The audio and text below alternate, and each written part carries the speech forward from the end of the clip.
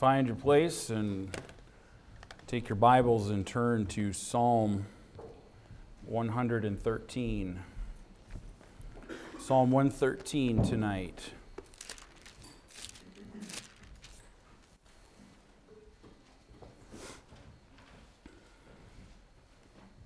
Good evening. See you here tonight. Some of you are not well, but you're here, which praise the Lord for that. Just don't get anybody else sick. Some are not here that are not well. Pray for them, okay? And keep praying for Casey and the baby and family and just recouping, recovery. I saw the baby the other day. Casey, she's doing fine. And he's a little chunk, mostly in the cheeks. He's a chunker, but yeah, they're doing well. You just keep praying for them, okay? And for others who are not here tonight. But good to see you. Psalm 113, let's read, and you can follow along as I read, but we'll read this entire psalm here tonight. Verse 1 says, "Praise ye the Lord, praise, O ye saints of the Lord, praise the name of the Lord. Blessed be the name of the Lord, for this time forth and forevermore. From the rising of the sun unto the going down of the same, the Lord's name is to be praised. The Lord is high above all nations, and his glory above the heavens. Who is like unto the Lord our God, who dwelleth on high, who humbleth himself to behold the things that are in heaven and in earth? He raiseth up the poor out of the dust, and lifteth the needy out of the dunghill, that he may set him with princes, even with the princes of his people. He maketh the barren woman to keep house, and to be a joyful mother of children. Praise ye the Lord." Psalm 113, all the way through Psalm 118, comprise the first of what are called the Hallel Psalms. And that word Hallel simply means to praise.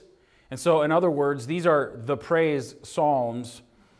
These psalms were sung by the Jewish people, pilgrims, as they made their way to Jerusalem for the various feast days that Israel celebrated. These psalms were sung as the people traveled together, and they were used to prepare the hearts of people for worship unto the Lord. They served to remind the people of the greatness and the glory of God, and it prepared their heart for what they were about to do, worship the Lord. They served to remind the worshipers that they were on their way to exalt a majestic and a glorious God, a God who was worthy of praise, all the praise that they could possibly offer him. And so these psalms are specifically directed to tune the heart, prepare the heart to worship the Lord. They're the praise psalms. And as we consider the time of year that is upon us, number one, we need to stop and take time to count our blessings. Amen? We talked about that last week. Number two, we need to consider the God who gives us those blessings. We can talk about the blessings all we want, but if our praise is directed or thanks is directed to the wrong place, it's not worthy. We are not responsible for our blessings. Amen? God is responsible for our blessings. So we need to count our blessings, but we need to consider the God who gave us our blessings. And tonight I want us to think about this thought, and I want us to assess the state of our heart toward God. Because the psalm talks about and encourages us and challenges us to praise the Lord. But praise is a natural outpouring of a heart that is already truly thankful to the Lord. Praise is the natural outpouring of a heart that is thankful. And we're going to look at these verses here tonight. And the first three verses of this psalm give us a call and a challenge for the people of the Lord to be involved in praise. So first of all, consider here with me tonight the call to praise the Lord. Verses 1 through 3. Praise ye the Lord. Praise, O ye saints of the Lord. Praise the name of the Lord. Blessed be the name of the Lord from this time forth and forevermore. From the rising of the sun unto the going down of the same, the Lord's name is to be praised. You see the word praise several times in these verses. Again, they're the Hallel Psalms, which means to praise. It's more important for us to understand what the word praise actually means and is talking about. The word simply means to celebrate. All right? So the psalmist says, celebrate the Lord. Celebrate the Lord. Celebrate the Lord. But here's the thing. The word praise refers to a price or the value of something. In other words, we praise, we understand, we worship the Lord according to the value that God has to us. I want you to think about that. I want you to think about that tonight. Pay attention right here. We praise according to the value that God has to us. In other words, when we're walking around with a grumbling attitude and a complaining spirit, and we're looking at all the problems and so on, the value of God becomes very, very small in our eyes. But our heart is thankful to the Lord because of His goodness and His grace and His mercy and the blessing of God. And the value of God becomes magnified in our eyes, which results in the natural outpouring of praise because He is so valuable. Listen, what I'm saying is your praise says a lot about how much you value the Lord. You say, well, Pastor, I just don't have much to be praising about lately. This is wrong, and that's wrong, and this is a problem, and that's a problem, and nothing seems to be right. I just don't have much to be praising about lately. Well, listen, if you esteem Him as valuable, friend, you will find ways to render praise unto the Lord.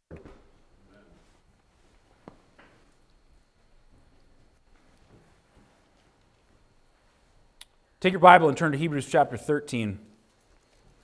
This is certainly, Psalm 113, certainly not the only place where the Bible commands us to praise the Lord. I feel like I need to go back and say all that again. I want you to miss it. Distractions happen. Don't miss the truth. Hebrews chapter 13 in verse 15, the Bible says, "By Him, therefore, let us offer the sacrifice of praise to God continually. That is, the fruit of our lips, giving thanks to His name." The writer of Hebrews says to let us offer a sacrifice unto the Lord. It is a sacrifice of praise that ought to be continual. What is that sacrifice of praise? He says it's the fruit of our lips giving thanks unto His name. Now, when the Jews thought about praise, they thought about it in terms of the sacrifices of the tabernacle. In Leviticus chapter 7, we won't take the time to go read all of this, but Leviticus 7 gives the instructions for an offering known as a peace offering. The peace offering was an offering given to the Lord, but it was given in thanks to the Lord. It was given in thanks to the Lord because of His great blessings on the people. The peace offering was an expression of faith. It was an expression of love. It was an expression of thankfulness to God. It was a free will offering, meaning that it was always given out of a heart of gratitude, a heart of thankfulness, and a heart of love for the Lord. Now, we are not commanded or required to observe the Levitical offerings, but we do still have an obligation to offer up a sacrifice to the Lord, a sacrifice of praise, because He's worthy of all that has been done for us. And the writer of Hebrews says that sacrifice that is given to the Lord is the fruit of your lips. It's what comes from your heart and the fruit of your lips, giving thanks to His name. Now we can look at several other passages of Scripture regarding where we ought to praise and be thankful to the Lord. We can just look back in the Psalms, since our text is there. Just go back to Psalm 47, and I'll just briefly touch on these. because there's a multitude of them. But Psalm 47:1 says, "O clap your hands, all ye people, shout unto God with the voice of triumph, for the Lord Most High is terrible. He's a great king over all the earth." And the Bible talks about in chapter 48 how great the Lord is, and He's greatly to be praised in the city of God. And then we move on to Psalm 135, and there's several here. I'm not going to take the time to read them all tonight. But Psalm 135 in verse 1 says, "Praise ye the Lord. Praise ye the name of the Lord. Praise Him, O ye servants of the Lord, ye that stand in the house of the Lord, in the courts of the house of our God. Praise the Lord, for the Lord is good. Sing praise unto His name, for it is pleasant." Psalm 136:1 says, "O give thanks unto the Lord, for He is good, for His mercy endureth forever." Psalm 146 and verse 1, "Praise ye the Lord, praise the Lord, O my soul. While I live, will I praise the Lord. I will sing praises unto my God while I have any being. Put not your trust in princes, nor in the Son of Man, in whom there is no help. His breath goeth forth. He returneth to his earth. In the very day his thoughts perish." He's talking about how men will fail. But the Lord never fails. So he says, "Praise the Lord." And he ends that psalm talking to all generations of men to praise the Lord. What I'm simply saying here is that the Word of God commands us to praise the Lord, to offer the sacrifice of praise to the Lord because He is worthy. Go back to Psalm 113. So we see this call to praise the Lord in verse 1. In verse 2 and verse 3 gives an example of praise offered to the Lord. He says, "Blessed be the name of the Lord from this time forth and forevermore. From the rising of the sun unto the going down of the same, the Lord's name is to be praised." The psalmist tells us here that God is to be praised from this time forth and forevermore. What does that tell us? What does that imply to us about how long and how often we ought to be praising the Lord? From this time forth, even forevermore. It refers to the duration of praise. It's to be eternally unceasing. Listen, friend, that's a hint as to what we're going to be doing in heaven even. Revelation 7 and verse 9 says, "After this I beheld, and lo, a great multitude, which no man could number, of all nations and kindreds and people and tongues. They stood before the throne and before the Lamb, clothed with white robes and palms in their hands, and cried with a loud voice, saying, Salvation to our God, which sitteth upon the throne, and unto the Lamb. And all the angels stood round about the throne, and about the elders and the four beasts, and fell before the throne on their faces, and worshipped God, saying, Amen, blessing and glory and wisdom and thanksgiving and honor and power and might be unto God forever and ever. Amen. It's a hint to us as to even what we're going to be doing in eternity, throughout all eternity, giving praise to the Lord and thanksgiving to the Lord.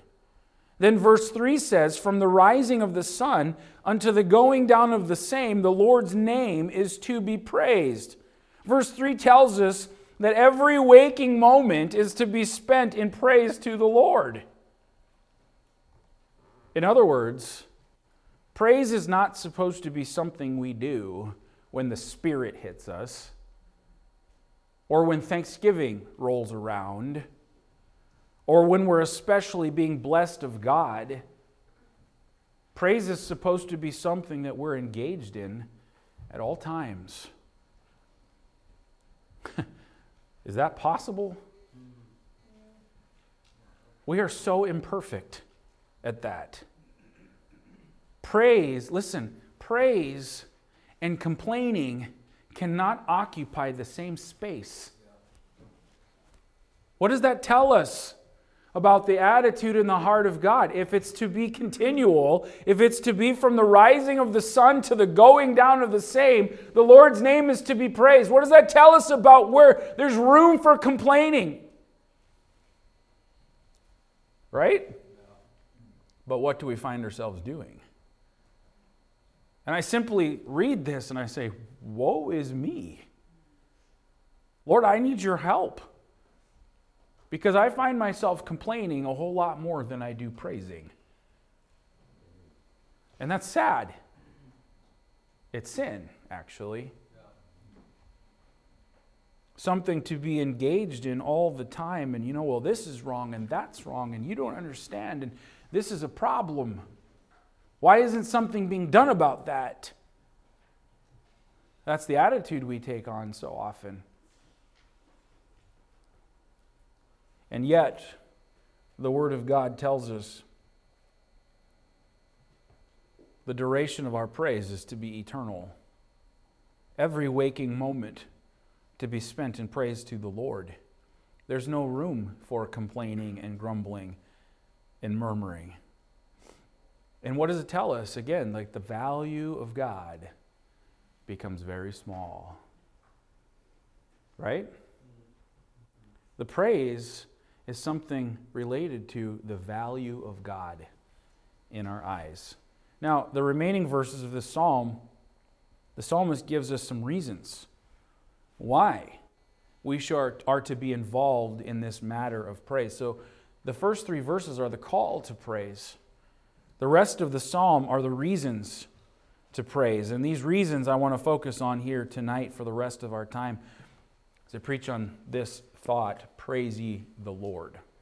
Let's pray and then we'll look at the rest of these verses. Heavenly Father, would you focus our minds and our hearts tonight to get this picture of how worthy you are of praise. And the fruit of our lips is the sacrifice of praise, the thanksgiving unto the name of the Lord for how good you are, how gracious you are, how great you are. And Lord, would you help us to be a thankful people? Because praise is the natural outpouring of a heart that is thankful unto the Lord. And so still our minds and our hearts tonight and help us to focus on you. And may the result of that, Lord, be a heart of thankfulness and praise that you are worthy of. In Jesus' name, amen. Let's look at verses 4 through 9 here and consider the reasons to praise. So he says, he gives a call to praise, that all the servants of the Lord praise the Lord, to bless the name of the Lord at all times. Why should we praise the Lord? Well, the psalmist says, the Lord is high above all nations, and his glory above the heavens. Who is like unto the Lord our God, who dwelleth on high, who humbleth himself to behold the things that are in heaven and in earth. The first reason the psalmist gives to praise the Lord is because of his glory. Because of his glory. Verse 4 tells us that God is exalted. The Lord is high above all nations, and his glory above the heavens. So the psalmist says that God is greater than all the glory of all the nations and all the riches and all the fame and all of the wealth of this world in any nation. God is greater than that. Not only is he greater than that, but he's greater than all the glories of heaven. You're talking about the stars. You're talking about the planets. You're talking about the galaxies, the universe, the glories of heaven. God is greater than. And when the nations are gone and the saints of God fill heaven, heaven is going to ring with the praises of the Lord. Revelation 4:11 says, "Thou art worthy, O Lord, to receive glory and honor and power.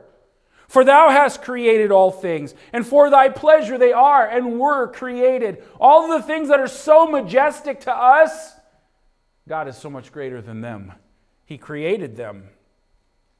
Verse 5 tells us that God is exceptional. He says, "Who is like unto the Lord our God, who dwelleth on high?" There's none like him. He is great. He is exalted. He's above the heavens. He's exceptional. There's none like him. And we could talk about, in the mind of the psalmist, he's probably thinking about the gods of the heathen and so on. And he says, who is like unto God? Who's like unto the Lord our God, who dwelleth on high? We could say, where is the god Baal tonight? Where are the dead and forgotten gods of Egypt and Greece and Rome? Where are the deities of ancient Europe that even our ancestors would bow before? Where are they tonight? They're all gone away to the trash heap of forgetfulness. And one day it's going to be asked, where's Buddha? Where's Muhammad? Where's Krishna? Where are these? They're all false deities. And it doesn't matter if it's a false deity. It doesn't matter if it's an exalted person in this world. It's all going to fade from the memory of men. All of the greats of humanity, if you were to take them and parade them across the stage of time, none of them would be remembered and none of them will hold a candle to God. He's exceptional. There's none like him. Verse 6, the psalmist says, who humbleth himself to behold the things that are in heaven and in earth. Take note of this. God is so high. God is so great. He's exalted. He's so glorious. He's exceptional. There's none like him. He's so extraordinary. And he is so high that it's necessary for him to stoop down even to behold the loftiness of the heavens. The things that are so majestic to us. It's necessary for God to stoop himself down to even look at it. It requires him to stoop to even look at the sun, the stars, the distant worlds. And yet he does. Yet even greater stooping still, the psalmist says, to look at the things that take place on earth. Notice, who humbleth himself to behold the things that are in heaven and in earth. Even greater stooping still to look at the things that take place on earth. Is not this amazing, friend, that God would do this?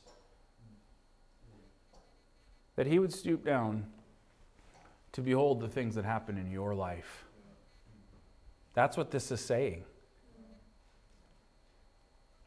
And yet his eye is on the sparrow, and every hair of your head is numbered. This is who God is. And surely his glory should be a constant theme of praise. He is so high that he has to stoop to look at the heavens. And even still, he stoops down to look at what happens in my life. That means the very things that are problems for you, the things that cause you the most pain, God stoops down and he observes and he looks and he cares. He's touched with the feelings of our infirmities. He's extraordinary. He's glorious. And the psalmist says this is a reason to praise the Lord. The Lord is high above everything. There's no one like him. And yet he humbleth himself to even look at what happens in the earth. Now I want you to notice another reason to praise him. That's for his grace. Not only for his glory, but for his grace. Look at verse 7. He raiseth up the poor out of the dust, and lifteth the needy out of the dunghill, that he may set him with princes, even with the princes of his people. Another reason to praise the Lord is for his grace. We first of all see the grace of reaching down. Now, it's not spoken in these verses, but it's very much implied that God reaches down to men. He raiseth up the poor out of the dust and lifteth the needy out of the dunghill. Okay, but if it's amazing that he should look upon the earth, that he has to stoop to look upon the earth, how much more amazing that he would reach into the mess of this world to have anything to do with us, to lift us out of it. The grace of God to reach down into your life. Even more amazing than that is the fact that He would move in to the mess of this world to rescue us from our sin. Amen? What does Philippians 2:5 tell us? That He made Himself of no reputation. That He took upon Himself the form of a servant. That He was made in the likeness of men to dwell among us. Why would He do that? Well, there's just one reason.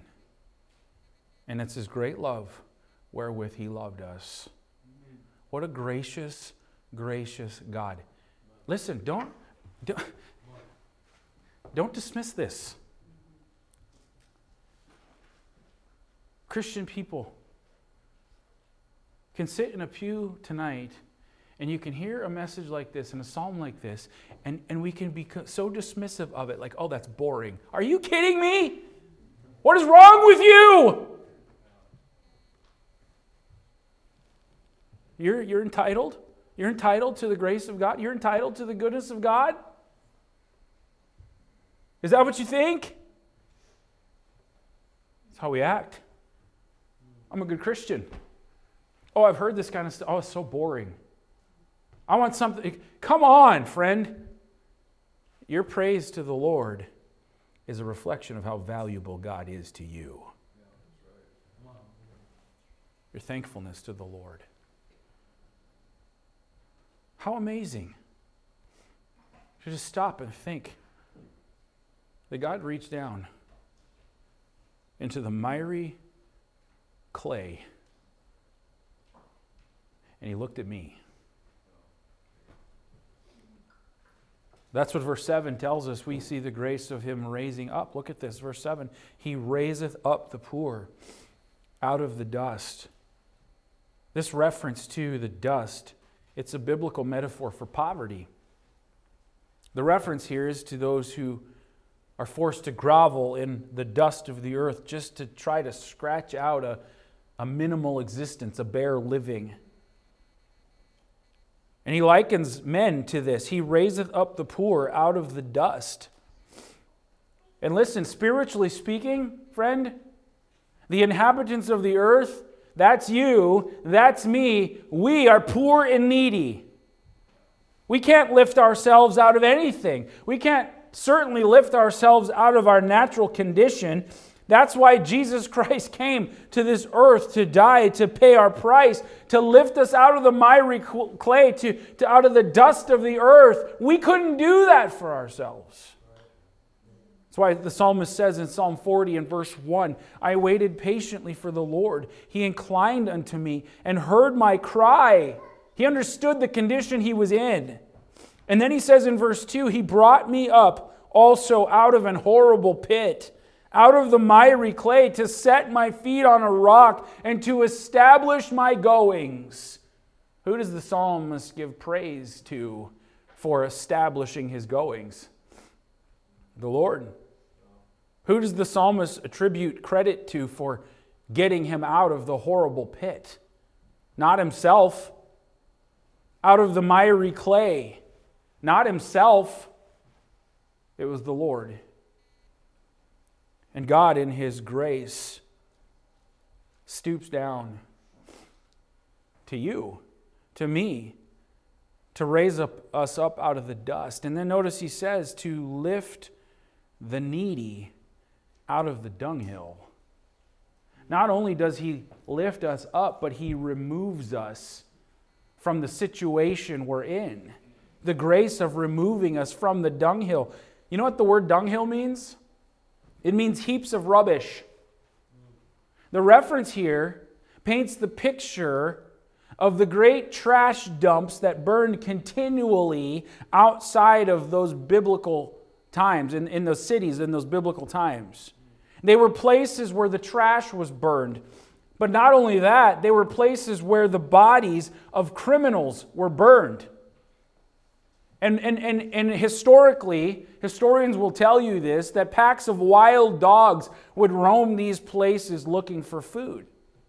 If you were to take a trip to the dunghill, the place where the heaps of rubbish are and the trash is burning and the bodies of criminals are burning, if you were to take a trip there, historians would tell you that you would also come into contact with the social outcasts of the day. The lepers, who were outcasts from society. The diseased, who had no hope for their life. The beggars. They would congregate there, trying to stay warm by the fires that burned there, also hoping to find a morsel of food to prolong their wretched lives just another day. And the psalmist says that God lifteth the needy out of the dunghill.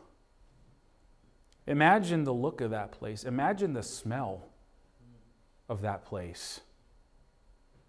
But I want you to get the word picture that's being painted here, because here's the truth and here's the reality. You and I, we were found in the junkyard of humanity, in the heaps of rubbish of humanity. He removes the saint of God from the scrap heap of life and from the future torments that await in our condition without God. That is where He brought you from. When we say, oh, I'm a sinner saved by grace, I hope we really mean it.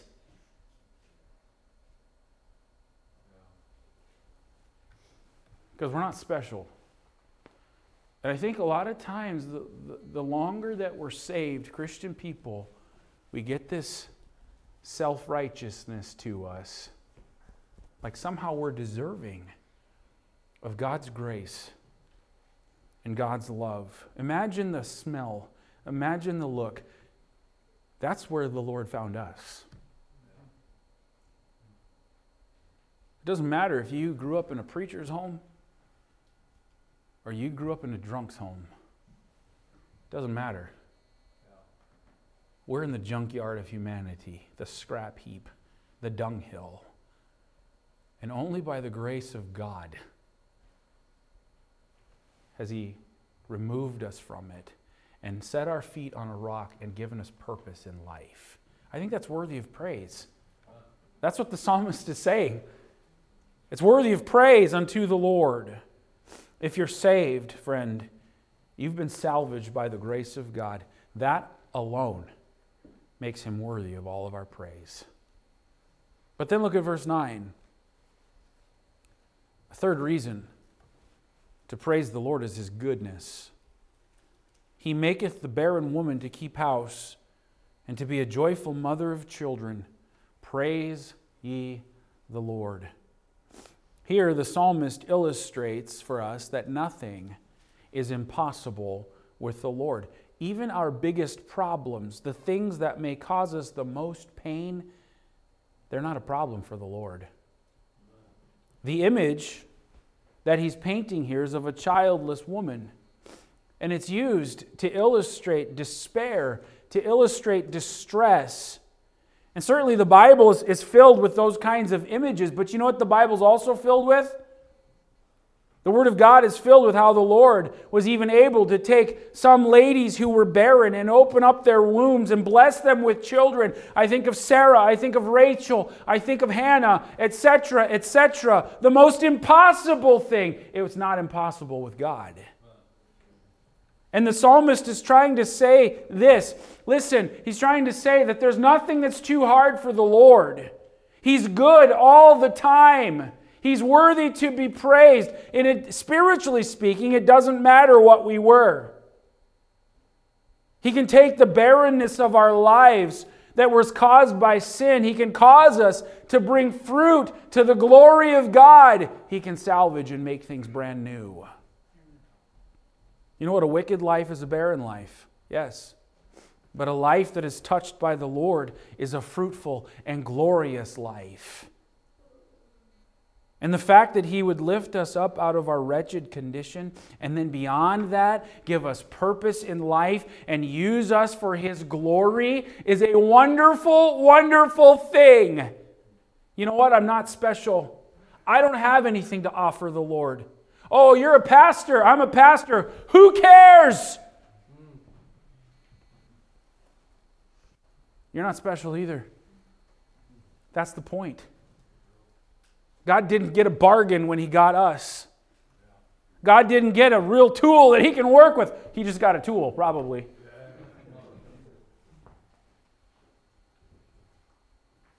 We just think we're all that in a bag of chips. But the fact that the Lord would save me, first of all, and then choose to salvage my life and to use me for His glory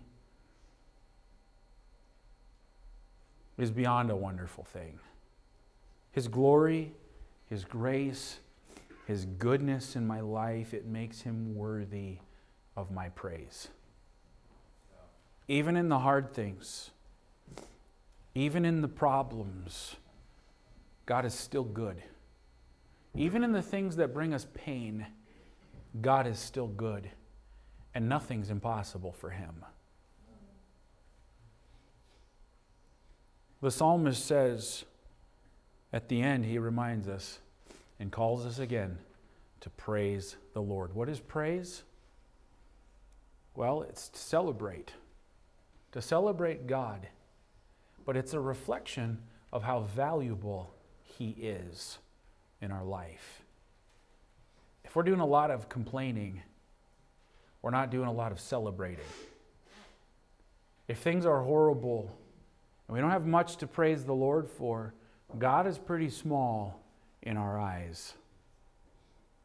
But I think that you'd agree with the psalmist that the Lord is worthy of praise, wouldn't you? The question is this: is He getting the praise that He deserves? And I'll just leave you with this. May we all determine in our hearts that we will praise the Lord with our lips, with our lives, with our labor, with our hands, because He's good, because He's gracious, because He's great. He deserves all the praise that we can give Him.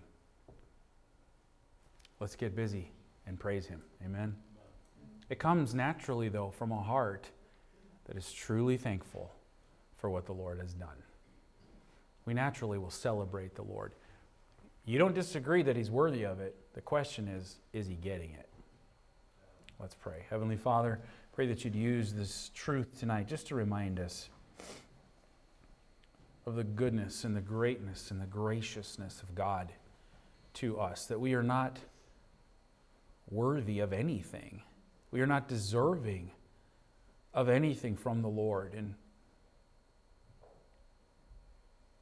we truly are sinners, saved by grace. Nothing without the Lord. You had to reach down and pull us out of the miry clay, the pit of sin. Rescue us from our condition. And then beyond that, to set our feet on a rock, to establish our goings, to give us purpose in this life. And I'm just, Lord, asking that You would touch our hearts tonight to remind us of who You are and what we are. And Lord, that our praise should only go toward You. Lord, help us to not complain so much. Not at all. To look at the blessings of God in our life, to count our blessings, to consider the one who gives us those blessings. And there's always, always, always something to be thankful for. Lord, help me with that. Because complaining and praising cannot occupy the same space. And Lord, You are worthy from the rising of the sun to the going down of the same. The Lord's name should be praised at all times. Thank You for You. And help us to be thankful people. In Jesus' name, amen.